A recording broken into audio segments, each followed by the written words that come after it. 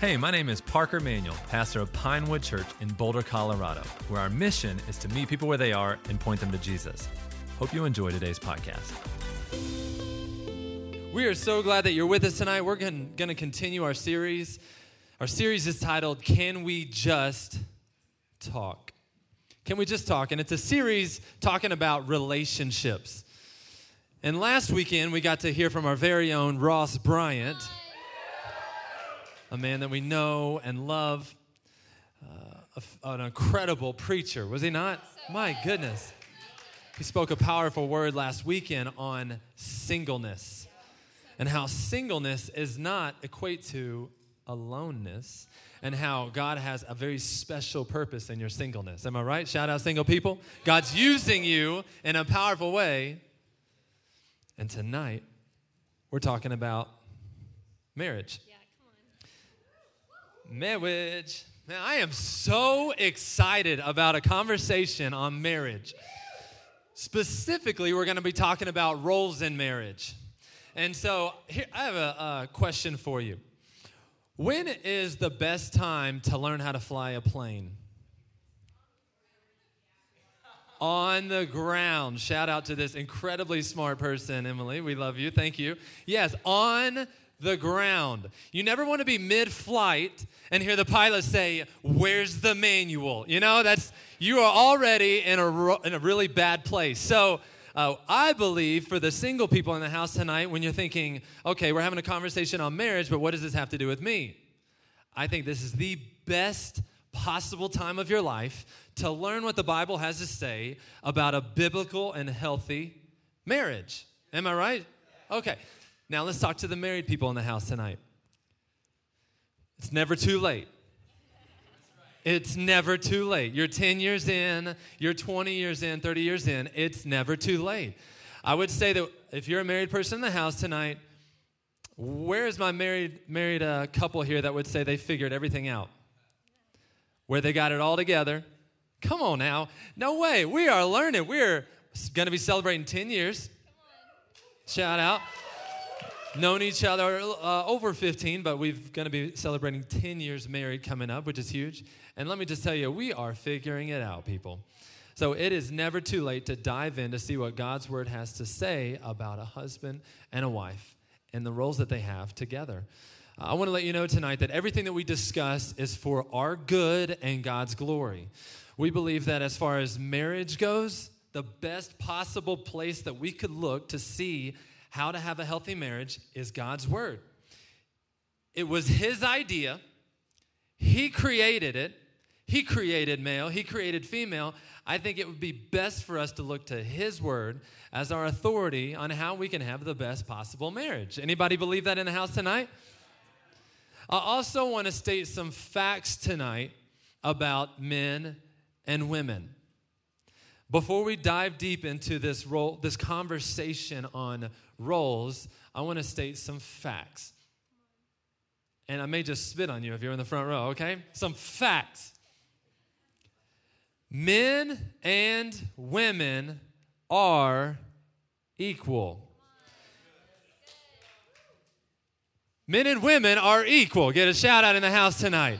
There is not one greater than the other. There is not one less than the other. We are equal in the eyes of God. We are sons and daughters of the King.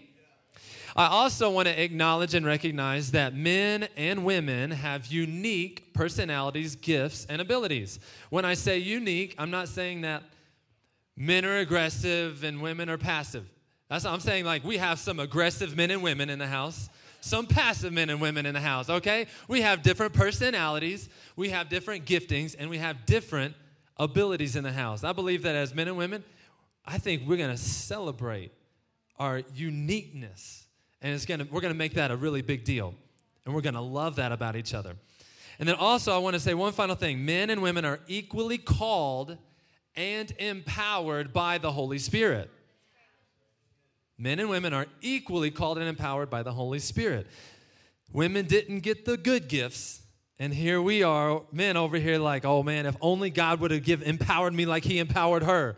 No. I believe that God equally empowers men and women the same. So, and then at the very end of our conversation tonight, we're going to talk about roles found in Ephesians. I'm so excited. Wife is going to be talking about that here in just a second, which I'm with my wife, by the way. Aren't you glad she's on stage with me today? Y'all get to hear all the wisdom that I preach straight from the words of the mouth right here in my wife. But we're going to leave the last 10 minutes of our talk tonight for questions and response, questions and answers. So we're going to put a number on the screen, and this is live. We're doing it live, okay? We don't know the questions. You're going to submit the questions, and they're going to pop up on the screen, and we're going to answer them to the best of our abilities. And to the best of our ability, we're going to point back to God's word and see what he has to say about it. Yeah, we're so excited about this tonight. But before we just jump in, we want to jump into Scripture because we truly believe that the Word of God is living and active. Amen. So if you're single tonight, if you're married, if you've been through a divorce, we believe that God's Word can speak directly to you tonight. 100%. So if you have the Bible with you tonight, you can turn to Ephesians 5, verse 22. And a little bit of context behind this scripture. The Apostle Paul is writing this scripture to the church in Ephesus.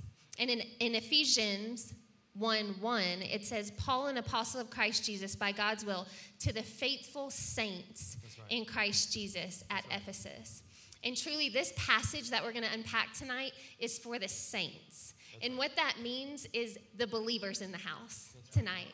And if you're, if you haven't stepped over, you're walking into the building for the first time or for the 10th time, and you're on the journey to faith, man, we honor you and we see you. We value that you're here and you're leaning into your journey of faith. But you know what? Some of the things that we talk about tonight, you may not fully understand. And that's okay, because we do believe God's word is living and active, and it can speak to you tonight, and he can take you from death to life tonight. Do we believe that? Amen. Okay, come on, let's dive in. Ephesians 5, verse 22 to 33. It says, wives, submit to your husbands as to the Lord. Come on, wives, let's go. Because the husband is the head of the wife, as Christ is the head of the church. He is the Savior of the body. Now, as the church submits to Christ, so also wives are to submit to their husbands in everything. Husbands, love your wives, just as Christ loved the church and gave himself for her, to make her holy, cleansing her with the washing of water by the word. He did this to present the church to himself in splendor, without spot or wrinkle, anything like that, but holy and blameless. In the same way, husbands are to love their wives as their own bodies. He who loves his wife loves himself. For no other one ever hates his own flesh, but provides and cares for it, just as Christ does for the church, since we are members of his body. For this reason, a man will leave his father and mother and be joined to his wife, and the two will become one flesh. This is the mystery. This mystery is profound, but I'm talking about Christ and the church. So to sum up, each one of you is to love his wife as himself, and the wife is to respect her husband. Will you pray with me? Jesus, we love you. We're so grateful for this space and this time. We feel honored that we get to come together as believers in a free country, and we get to worship your name. Amen. We get to preach your word and your truth. So Jesus, as the word goes forth tonight, will it accomplish the purpose for which you have for it? We know when your word is spoken, your spirit moves. And so Jesus, to the ones who are married, to the ones who are single, to the ones that have been through broken relationships or that are going through that now, Jesus, we ask that you would break some chains tonight, that you would open some eyes to see how marriages can be healthy and whole. Would we lean in tonight? Because when we know when you speak, we leave changed. We love you, Jesus, and it's in your name we pray. Amen. Amen. The title of tonight's message is, I Need You. Come on. I need you. I need you. I need you. Come on. No, I need you. No, I need you. See what's happening here. It's working. Now, tonight, the title of the message is, I Need You. And I'm going to start off, and I'm going to be presenting what God's word has to say about the role of spirit-filled wives. And I'm going to give 3 specific roles that we see in Scripture for a spirit-filled wife. And then my spirit-filled wife is going to give you 3 specific roles of a spirit-filled husband all from Scripture. Does that sound good? So let's kick it off with the first role that we see in Scriptures for a Spirit-filled. And why am I saying a Spirit-filled wife? Well, first of all, we see that in this book of Ephesians is talking to the saints. So we see that these are followers and believers of Christ. But then if we reverse back to the beginning of this chapter, we're going to see that Jesus is actually teaching us how to have, Paul is actually trying to teach us how to have a Spirit-filled home. A Spirit-filled home. And in chapter 5, you're going to see the outline kind of follows like this. He teaches us to be joyful. He teaches us to be grateful. And then he teaches us to be submissive. All the while, Christ, he's trying to teach us how to have a Spirit-filled home. And a Spirit-filled home is made up of a Spirit-filled husband and a Spirit-filled wife. And hopefully some Spirit-filled children. Amen? Hey. So the first role that we see in Scripture of a Spirit-filled wife is helper. Helper. And we see this in Genesis 2 verse 18. It says this, "Then the Lord God said, it is not good for the man to be alone. I will make a helper corresponding to him." Now this is after the God of the universe had created everything that we know and see and love in the universe today. I mean, the stars, the heavens, the oceans. I mean, everything beautiful that we love today. The animals, he says it's good. He created it. It's good. It's good. Man, oh, man, created man. It's good. He's looking at the man and he is saying, this is not good. It is not good that man should be alone. And so what does he say? I'm going to create a helper for him. And I think that for maybe it's your upbringing, or maybe it's how you've been preached this text before in the past, or maybe it's just this idea of helper. But I think for a lot of the ladies in the room, you may think to yourself, well, I don't want to be the helper. That sounds like a less than role. I want to be the leader. I don't want to be the helper. Well, I want to pull the pin out of a grenade, and I want to throw it into that mindset, that perspective, and I just want it to just explode all over the place, is that I am not talking about a helper as being anything less than. We already set the ground rules in the beginning of our conversation to say that men and women are equal with one another, equal in the sight of God. So I'm not saying that helper is less than or best than. I'm saying that helper, God has given us the specific role as women as a helper. You want to hear something amazing? That word helper in Scripture is Eitzer. Eitzer. It's E-Z-E-R. Let's just say Ezer. That's a Hebrew word in Scripture. It's mentioned 20 times in the Old Testament alone. 19 of those 20 times that specific word is mentioned, it's referring to God. To God. The only time that it's not talking about God is when it's talking about a woman. So to say that helper is less than is to say that God is less than. It's almost like God was saying, I want to express myself through women as helper. Isn't that beautiful? So why would we say, oh, I don't want to be helper? Also, I want to ask a question. I want to give you something to think about as the helper. It's not just how can I help, but I want to bring some deeper meaning to it of what I believe the Scripture is trying to say, and it's this question for you to consider. How can you come alongside and bring strength and life to your husband as a helper? How can you come along and bring strength and life to your husband? And I jotted down some ways that my wife, my helper, who I love, has come alongside me and has provided strength and life to me as her husband. Some of the ways I have experienced this is when she speaks potential over my life and doesn't speak to my pitfalls. She's being a helper in my life. Or when she speaks to who I am and who God says I am and not how I feel in that moment.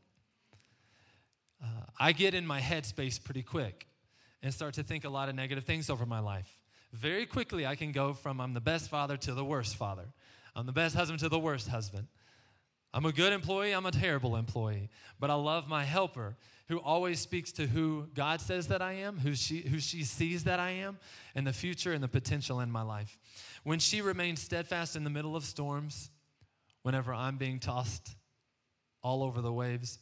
And when she prays for wisdom and she trusts in the Holy Spirit to lead and guide me as her husband. Those are ways that I've seen my wife be a Spirit-filled wife and a helper. Think about the idea of being called a helper. Have you ever been in any situation in your life? Any situation. Let's say work, and somebody comes up to you and says, "Can I help you?" Have you ever thought to yourself in that moment when somebody walks up to you and says, "Hey, I see that you're working on this thing. Can I help you?" Have you ever thought to yourself, so weak. You're so small. How dare you help me? No. When somebody comes up to you in a moment of struggle and says, "Hey, can I help you?" You say, "Yes, I need you. Where have you been all my life? Please help her. Come alongside and let's do this together." I believe there's a saying that says and this is a terrible saying, so this is a terrible saying. Behind every great man is a God-fearing woman. I say behind every God-fearing man is a helper walking alongside him, helping him, pushing him forward to be a God-fearing man. He's not behind him, it's beside him. It's the helper. Let's move it on. First is the role is the helper. And this is the last thing I want to say about being a helper. Being a helper is not thinking less of yourself, but thinking of yourself less. Being a helper is not thinking less of yourself, but thinking of yourself less. Being a helper is being selfless, showing selfless love toward your spouse. Second thing is submission. And this is found in Ephesians 5:22. It says, "Wives, submit to your husbands as to the Lord." Now, I know in a room this size, I know that there's a lot of people who just intrinsically just cringe at the idea of submission. I submit to no one. You know? I made myself. I got myself this far. No one's going to tell me what to do. And I think a lot of that has to come with our upbringing, our mindset, maybe our personality. But I want to speak to maybe some of the thoughts that you might have towards that word or that idea of submission. Submission is not servitude. Submission is not, "Welcome, husband, I am now your slave. Would you like a refill?" Okay? This is what a lot of times we think when we think of the idea of submission. It's not servitude. And maybe you saw this in your mom and how she responded to her dad. If you grew up in a home where submission was taught and heavy-handed, and this is what it's supposed to look like, and you thought to yourself, "I never want to end up like my mom. She was bossed around. She was this." I want to tell you that is not biblical submission. There was a moment recently. My wife has done an incredible job at following the biblical example of submission in the household, where I wanted to go somewhere and I wanted to do something. I felt called to something. And usually, I speak it pretty specific and pretty clear, like, "Hey, we're going, baby," because faith is one of my number one gifts. So I'm like, "We're jumping out of the airplane. Where's the chute?" "I don't know. God's bringing the chute. It's a miracle." And can you see it? And she was really great she's always done a really great job about just kind of, having that Holy Spirit. The Holy Spirit looks a lot like your spouse sometimes. And she'll have a Holy Spirit voice in your life where she'll say, "Hey, I love that idea. You're such a big vision guy." My wife just honoring me the whole time. "You're such a big vision guy. You're so full of faith. Have you prayed about that?" I was like, "Duh. Pray about everything. Why are you coming at me?" No, I thought that. I didn't. I may have. I think. I prayed. I prayed. Did you fast? Did you commit to prayer? Have we prayed about it? No. So you got me on that one. But my wife, this has been true in our entire marriage before we've ever made big decisions, before we've ever moved, before we did anything significant in our life whatsoever. She's always that voice in my head. She's never saying, like, "If you go that way, you're going alone." That's never been her attitude. She's always had this very gentle, very humble, submissive presence to say, "No, I'm with you, but have you thought about this? Have you prayed about this? Can we commit to getting into the Word of God together on this matter? If you say we'll go, we'll go. But first, can we do this? Doesn't that sound so much better? This idea of submission, I think we get wrong because I think we think that it's like our husband first, and then if God approves of what our husband says, then we'll do it. I think that's a jack way to think. Can you say that? Yeah. I think that is not biblical. So we see here in James chapter 4, verse 7, it says, therefore submit to God, resist the devil, and he will flee from you. Our primary responsibility is submission to God. There's an order to this thing, and that's in both of our relationships. If you believe that healthy marriages are made up of healthy individuals, then it has to start with your primary relationship being God. I submit to God. I surrender to God. I walk in relationship to God. And then secondly, I submit to my spouse, and I love my spouse, and I respect my spouse. But there's an order to this thing. What about husbands that don't lead well and don't obey God's word? What do you do then? How, as a wife, and you're here in the room and you're like, my husband doesn't lead well. So what does that mean for me? I want to give you not what I think about it. I want to give you what God's word has to say about that specific situation. It's found in 1 Peter. You can write this down, go study it later, but it's found in 1 Peter chapter 3. He specifically acknowledges this. And this is what he says. In the same way, wives, submit yourselves to your own husbands, so that even if some disobey the word, they may be won over without a word by the way their wives live. As a wife who you feel isn't leading well, isn't obeying well, isn't in God's word well, and I'm talking about two believers right now, do you think that you demeaning or criticizing or authoritating over your husband is going to draw him in to a love relationship with God? Goes on to say, when they observe your pure, reverent lives, don't let your beauty consist of outward things like elaborate hairstyles and wearing gold jewelry or fine clothes, but rather what is inside the heart, the imperishable quality of a gentle and quiet spirit, which is of great worth in God's sight. For in the past, the holy women put their hope in God, also adorn themselves in this way, submitting to their own husbands, just as Sarah obeyed Abraham, calling him Lord. Small L. Don't call your husbands Lord. You have become her children when you do what is good and do not fear intimidation. And you're saying, hold on a second, that sounds off. You're telling me that my gentle, pure, and quiet, reverent spirit is going to win my husband over to want to love and serve the Lord? I want to tell you what, that sounds a lot like the gospel to me. It says in Romans 2:4, it says, or do you not despise the riches of his kindness, restraint, and patience, not recognizing that God's kindness is intended to lead you to repentance? It's his kindness that leads us to repentance, his patience, his love. Now, how do we submit to our husbands? Is it duty or delight? I want to encourage you tonight that it should be delight, not out of duty. Delight in obeying what God's word has to say about this idea and this role surrounding submission. Also, if you look back just a few verses later, this passage is often preached starting in verse 22. Submit, submit, submit. And it's true. But guess what's also true? Verse 21. What happens in verse 21? It says, submitting to one another in fear of Christ. So guys, you thought you were off the hook. Everything we're talking about tonight, as far as submitting, as far as love, as far as respect, as far as all of these things towards one another, we do that to each other.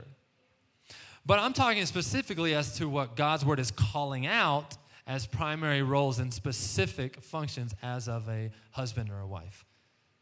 So I'm going to submit. There's been times where she says something and I'm like, you got it, babe. But at the end of the day, my wife does a really good job at adhering to what the scriptures has to say about this idea of submission. Now, I want to say this and then I'm going to move on. What about abuse? Some of you here today, and there's enough people here in the room that you either have been in a serious relationship where there's abuse or a marriage where there is abuse, or you are currently in a situation or marriage where there is abuse. And so when you hear me up here talking about submission to your husband and what that looks like, and you're saying, man, I don't understand. How do I do that while I am being abused, verbally, physically abused? And I wrote this down. I want to say this as clearly as I can. So hear this tonight. If you are living in an abusive situation, it is not God's desire or design that you remain in that situation. You should seek immediate help to remove yourself from that situation and find biblical counsel to guide you through healing and a decision-making process. And as best as we can, we commit as Pinewood Church to walk with you through that process, to seek your safety first, and to get the healing and the counseling that you need to make it through. Get out. Tell somebody and let us help you. And then the very last thing is respect. Now, I'm not going to stay here long because this is a two-part sermon. We're diving into some deep stuff here. And this is a much bigger conversation. So we're going to save respect for next week. But I do want to say this about respect. The people that are closest to you in your life, they have the greatest potential to either bring death or life to you. To either bring the greatest amount of honor or the greatest amount of destruction on your life. And who is closer to us than a spouse? They know everything about your life. You are literally one in every way. And I love this passage in Proverbs 12:4. It says, a wife of noble character is her husband's crown. It's beautiful. But a wife who causes shame is like rottenness in his bones. We'll talk more about that next weekend. Okay, where's my men in the house? Man, I'm excited to get to talk to the men. This is fun. Come on. Man, I'm so excited because you know what? We believe in the men of this house. That's right. Come on. We believe in their leadership. Amen. We believe in their potential. Amen. That's right. We believe that God's going to take you somewhere, that he's not going to leave you right where you are. Man, that he's going to teach you and show you how to be the man in your house that God's calling you to be. Amen. That's right. Because, right, that can feel pretty weighty. That's a weight.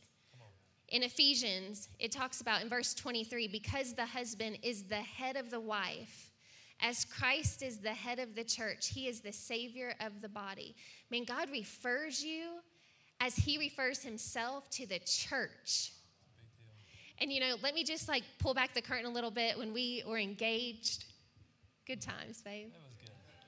Marriage is better. Marriage is so much better. We'll talk about that in a minute. Okay, now I lost my train of thought. I just went to the end of our sermon. But so excited about, let me get back on track here because totally lost my train of thought. When we were engaged, thank you. When we were engaged, I remember very vividly this, this heated conversation, right? Heated conversation surrounding what it looks like to lead me, right? Like that, because it's all about you in some seasons, that's not how it's supposed to be. But for me, as we were engaged, I'm just processing through what does it look like for a man to lead me? As I'm going, I'm about to marry this man, and we're figuring things out, and truly what I was allowing it to become was a checklist. Okay, if he does this, if he prays with me every day, if he opens the Word of God with me every day, if he takes me to church every Sunday, if he whispers words of affirmation in my ear, check, check, check, then he's leading me well in my home. And what I quickly found out was that was not the case. Because as we all know, when you have a checklist, it's easy to fail that. That's right. It's true. And I think that there's a lot of people in the room tonight that are going through that checklist, whether you're single or married. And women, one, are putting that pressure on our men, or two, the men are putting that pressure on themselves, that if I can just live up to this checklist, then I will be leading my house well. But I want to propose 3 ideas tonight in talking about what it looks like to be the headship of your home.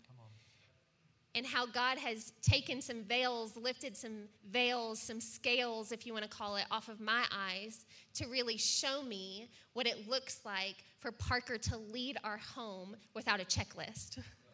Can we go there tonight? So come on. So first we're going to just talk about leadership.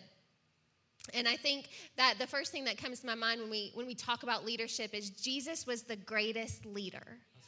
We have the greatest example in Scripture of the greatest leader that ever walked the earth. Amen. And if you're new to this tonight and you're trying to figure it out, I just want to tell you the best is ahead when you say yes to Jesus. Man, it's not behind you, it's before you. He wants to lean in and show you what leadership looks like. He wants to show you your potential. He wants to show you that he's not going to leave you alone, that there's no to-do list that comes with leading your home, that he is calling you to it, and he's going to walk with you in it. So serving, not dictating. Leadership is serving, not dictating. Man, the universal language of serving or of love is serving. That's right. I mean, we've traveled to a lot of different countries, and the one thing that is universal that how we can love each other is through serving. That's right. The greatest imagery of all times was when Jesus washed the disciples' feet. And I love this so much because how many times can we get it in our minds? Men, same, but I'm talking to the men tonight. How many times can you get it in your mind that you can fix it, right? Any fixers in the house tonight? I know you're a fixer. Come on. You can speak to that. I love that. But I think it's so easy to fix a solution rather than to serve a solution. And Jesus did that when he washed the disciples' feet. He didn't say, let me go fix the dirt path. He said, you know what? Come to me. I'm just going to wash your feet. I'm going to serve you. I'm going to love you. You're not called to be the solution. You're called to be the servant. That's right. Come on. And when we're leading and we're leaning into Jesus to really understand what leadership looks like in our home, I think we look to serving. That's right. We look to say, you know what? How can I put them above myself? How can I serve and love them? Not dictatorship. Not, I'm the headship of the home. Here we go. Follow me. I'm going this way. But to serve and to do it in a loving way. Man, God didn't call the husband to leave with an iron fist, but hands to serve. Amen. God didn't call the man to lead with a book of rules, but the word of the Lord. Come on, that's right. And women, we can trust a man who's trusting the Lord. Amen. So many times I have to step back and I say, and the Lord convicts me to say, do you trust me? Because if you trust me in him, you can follow him. If you can trust me in him, you can follow him. And I do. And so many times I want to get in the way and I have to step back and say, you know what? I trust the God that is in him, that he can speak greater things to come in him, can speak conviction, can speak correction. And now I'm talking to the women. Sorry. Okay. God didn't call men to lead by putting women down, but by building them up. That's good. Amen. Right? Don't we sometimes view leadership of going puffing ourselves up? But what we know about leadership is building up. And saying, you know, I'm going to put her first. I'm going to build her up. I'm going to call her to her potential. I'm going to call her into her purpose. I'm going to serve her in that capacity. I'm not going to leave her alone. That's right. That's good. And calling her up versus dictating, speaking down. Man, I'm so thankful God trumped my idea of leadership in the home because his way is always better. His way is always right. And what I came to find was that it was a joy to watch and learn Parker's leadership in our home. I got to watch him love me. I got to watch him serve me. I get to watch him love our children. I get to watch him do these things and step back and say, wow, that's it. Like, I get to watch his life. I get to watch how he leads, how he leans into the word of God, how he leans into scripture, how he prays for me, how he prays for our family. And I can say, I can trust that leadership because on the solid rock is his foundation. And this idea, too, we talked about this a lot as we were planning. You know, we all know that healthy relationships are built on healthy individuals. And ladies, if you're waiting for the man to lead you to Jesus, man, you got to step it up. Because it is not his job to lead me to Jesus. That's right. My healthy relationship with Jesus is going to draw our relationship closer. He doesn't replace Jesus in my life. Amen. Nor is it his job to lead me in my quiet walk with the Lord. It's that diagram, you've seen that as a man and a woman draw closer, if God's up here, draw closer to God, they draw closer to each other. Yeah, that's right. So I'm going to just shout that out to someone in the room tonight, that if you're looking for a healthy relationship, step it up. Step up your walk with Jesus. Step up your trust and faith in Jesus, and just watch how God grows you guys together. The next thing is, I'm sorry, that's the back side of my page. Here we go. Sacrifice. I think leadership looks like sacrifice. It looks like putting the other one before yourself. It looks like saying, you know what? What God did for us, man, you may be saying tonight, you don't know my situation. You don't know my wife. You don't know my life. It's messy. And to say, I'm going to put someone else, this person before me, that's scary. That seems wrong. But you know what? God calls men to lead as he leads the church. Amen. And do you know how Jesus led us? He died for us. He gave sacrificially of his life. And he said, you know what? Despite what you did, despite your sin, I'm going to sacrificially give. And there's no end there. So for the one that's feeling hopeless in their marriage, or the one that's saying, you know what, I've tried XYZ, I've tried these things, I've tried, the woman submitting, the man leading, don't give up. Jesus didn't give up on us. Pray. Keep leaning in. God wants to do a work, I believe that, in your marriage. Because, man, we didn't deserve that. We didn't deserve that from Christ. So keep leaning in. Keep speaking potential over your marriage. That's right. Keep speaking hope and life. God's going to do something. I'm believing that for someone in the room tonight. God's going to do something. Sacrifice looks like laying down your preference for her purpose, your desires for her destiny. And this word that kept coming to mind as we both were just talking about these different roles, it's so much of a posture. When you talk about submission, when you're talking about sacrifice, when you're talking about being a helper, because the reality is, there's certain roles that God calls a man and a woman to, but the reality is it happens both ways. There's not a day that goes by that I'm not leading in some capacity. There's not a day that goes by that he's not submitting in some capacity or being my helper in some capacity. So it's the posture in which you're looking at these roles. That's right. The posture of seeing how Jesus handles his people in the church, as Ephesians 5 talks about.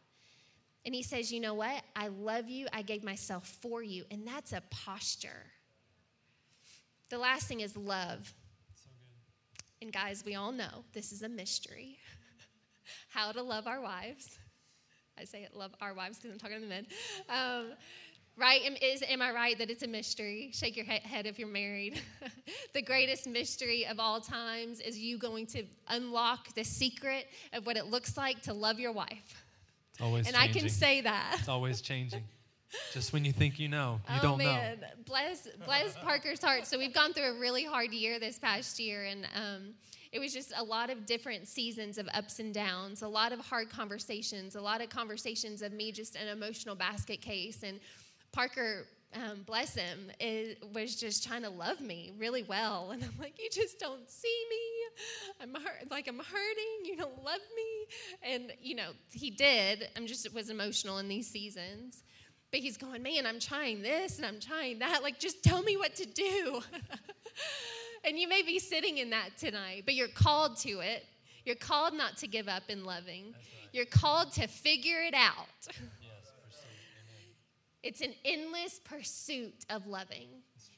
And we're going to talk about, 5 love languages next week. We're going to dive hard into that and figure out and trying to understand each other and different personalities. But I want to say this, that learning to love your spouse is going to be the greatest key to a healthy relationship. Amen. And we can learn that from the love of Jesus. He gave us unconditional love. He said, I'm not going to give up. I'm going to keep leaning in. I'm going to keep pursuing. And so just honoring Parker in that, man, like the endless pursuit of learning to love. So if you're in that tonight, you're in that space of going, I've tried everything. Man, be the one that leads out. Be the one that says, I'm not going to give up. I'm going to keep serving. I'm going to keep giving. I'm going to keep loving. Because, man, Jesus didn't give up on us. The point of all of this is not perfection. It's about growing together. That's right. That's good. Man, any of our hardest seasons of conflict, of confrontation, which we're going there next week too, has been so growing. Because, man, we will never arrive. We are on this constant pursuit to say, how can we love each other better? How can you lead better? How can I? And asking those questions with one another. I mean, we've had several dates that we sit across the table and we say, you know what? Like, where am I not submitting? Where am I not being your helper? Where am I not leading you well? And just asking the questions, just putting it out there. And women, help the men out. Tell them how to love you. It's okay to communicate those things. And it took us a minute, I think, to figure out that it was okay to ask some of those questions because it takes you to a new level of emotional depth with one another. So many of these roles that we're talking about tonight, we're not giving checklists for. We're just telling you what the Bible has to say about it. And honestly, if you're married in the house tonight, our greatest encouragement to you can be to go to the Lord in prayer and say, we know what your word says. Now, what does that mean for our marriage? We see what your scriptures say. And I just want to encourage you today. If you're here and you're hearing everything that I'm saying and you're thinking to yourself, you guys have lost it. That is not true at all. I want to just give you a challenge. Start in Ephesians 5. And then work your way out into the rest of Scripture. Dig your heels in deep as to what we're saying, and you find out for yourself what God's word has to say. Don't take our word for it. If you're married in the house tonight, you do the work. You do the work as a husband to find out what God's word has to say about husbands. You want me to give you an easy way how to do that? Go on Google. Say, Google, Bible passages on husbands' roles in marriage. There's a few great articles on there that you can read and just dig your heels in. Open up God's word. Look in the back of your Bible, in the concordance, say husbands, spouses, and see what God's word has to say for yourself. And then go to the Holy Spirit and say, Holy Spirit, we're talking about spirit-filled wives, spirit-filled husbands. Holy Spirit, how can I be a spirit-filled wife? Help me, lead me, guide me. We want to, before we dive into the questions, because I hope you have questions, we want to rapid fire a few marriage tips. Can we share with you for just 4 minutes, just some rapid fire marriage tips that have blessed our marriage? Yeah, there's been a lot over the years that people have spoken into us, mentors and leaders that have come in and just spoken life and truth and little like nuggets that we like to call it that we have clung to that are just really practical. If you're single, write it down. If you're married, write it down. Write it 3 times and practice it, right? So one of the first things is, right, you can't grow in your relationship apart from communication. We all know that, but it's also one of those things that like feels very distant if we don't have some practical handles and disciplines around it to actually grow in our communication, grow in our relationship. So something that was shared with us that we've tried to live up to pretty regularly is dialogue daily. That means talk to each other daily. You may be like, that's weird, but yeah, have a few kids, and that gets hard. Dialogue daily, date weekly. When we say date weekly, that doesn't have to be a fancy dinner. It doesn't have to be super expensive. You could go to the park on a walk. You could go on a bike ride. You could get coffee. You could make brownies at home, whatever that looks like for you. Date weekly and depart quarterly. And those have been huge for us. Those have been things that every time that we are struggling in communication, we step back to this and say, man, are we talking every day? We're not. Let's create more space for that. Let's make a couple phone calls every day. Let's stay up after the kids go to bed and have a conversation. Are we dating weekly? Yes, some weeks are harder than others, but we try. And the times that are the hardest in our marriage and our relationship has been when we haven't lived up to those few things. Another thing that we stood at the altar and the pastor that married us leaned in and talked to 3 C's for you. Don't compare, don't compete, and compliment. Don't compare, don't compete, and do compliment. 2 don'ts and a do. And there's been several times in conversations and arguments, heated conversations, that we've looked at each other and it's like, oh, we're comparing. Or in our spirit, the Lord convicts and says, you're competing. And whenever we stop ourselves, because we've set some certain boundaries, certain things in our lives that we say we won't go there, then God blesses those. Yeah, it's actually, those 3 C's are good ground rules for arguments. Yeah. So if you're ever in an argument and you're just finding yourself comparing to either someone else's situation or someone else's spouse, you can say, we're comparing, and it should be a good ground rule for you to stop what you're doing and stop. Same for competing as well. Next is the 72-hour rule. What is the 72-hour rule? It's have sex a lot. And so this is just, it's the 72-hour rule. You know, if you've gone 72 hours, hey. Am I supposed to say something? It's kind of been a minute, you know. No, but this 72-hour rule was spoken over our marriage as just a general rule to say, like, hey, let's make intimacy a regular occurrence. And in Scripture, we see that sex is used for a lot of different things, to fill desire, and then to procreation, to reproduce other little human beings, which is also good. But if you read Scripture, they say that you'll understand that Scripture is actually more than just the physical. Yeah. It's spiritual. Come on. And there could be an argument that it is actually in the confines of marriage, that Scripture is actually worship. And I will praise you in the storm. Hallelujah. It's worship. Every day. Hallelujah. Is worship to our God, and we believe that it's spiritual. Paul even goes on to say that you should continue having sex. You should only stop if you are in times of prayer. So unless you're in 40 days of prayer and fasting, you should have sex regularly. All right. I'm gonna speak to that a little bit because it's easier for a man to say that. Can I say that? Yeah. Okay, sometimes it's easy. It does depend on the person. But I want to speak to that in the sense that we've talked through some of our hardest seasons in our relationship is when we've been least intimate. And so if you're going, we're really struggling in our relationship, there's an emotional piece to intimacy that only comes through the act of sex. That's right. And so just speaking life into that, into your marriage, of saying, man, if it's been hard, if that's been an area of struggle, pray for the desire. Pray that the Lord would redeem those pieces and places that are missing. That's right. Because our healthiest seasons have been when we've been having the most sex. That's right. Amen. Not that it's all about that. There's so many different elements. But it is an emotional, I see all the singles out there. Come on, it's going to come. Okay, it's going to happen. So I just wanted to speak that word. And then you can have control and you can have intimacy, but you cannot have both. Yeah. You can have control or you can have intimacy, but you cannot have both. And this is why I love in chapter 5, verse 21, where it says to submit to one another. Well, I'm not going to submit to anybody. Well, then you're not going to have intimacy. And then the final thing is the order that we see in Scripture. God first, spouse second, kids third, and then everyone else in that order. So just if you're in the room tonight, I love you so much. You are a solid 4th or 5th in my life. It's just, she's first, kids are second, and then whatever I can do for you, I love you too. And then we have 5 kids, so really you're like. So then you got to choose which kid is, first, which kid is second. It's a whole thing. Like it's no, I'm just kidding. They're all third. All right, we got a couple more minutes for questions, 1 or 2 questions. Let's see, first question.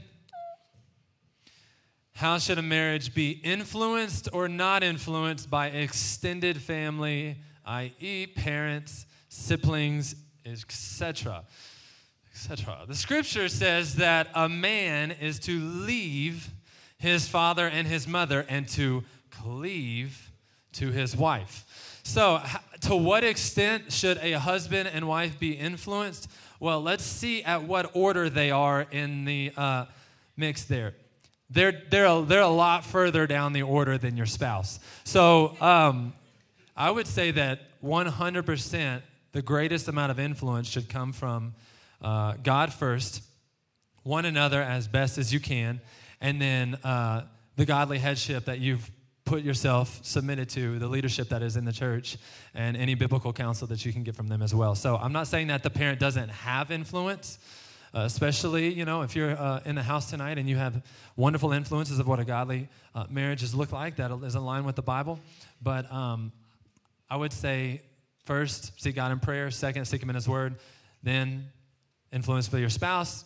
Then biblical counsel over your life. Either that is somebody that is you admire as a couple that align with the Bible, or headship in the church, and then your parents and siblings. So they're pretty far down the line. Second question. God invented marriage. What about marriage that failed? Where is God in divorce? Maybe you want to speak to this? Or you want me to? I would say that it is not in God's plan for anyone to get married and become a union as one and then to get divorced. It is not God's plan for your life, and I believe that it was not God's intended purpose in creation. I say all that to say that many of the people that are in the house tonight have been divorced. Many of your parents have been divorced. So what happens now that I am divorced or that my parents have divorced? What does that mean for me? I want to tell you right now that our God is a God of second chances. God can forgive you. God can heal the brokenness that is in your life. And I believe that whatever situation you're finding yourself right in, maybe you're divorced, I believe that God can heal you of that. And I believe that God can have a special plan and a purpose for your life to fulfill a calling that he has on your life in that. You do not have to live under the identity of divorced.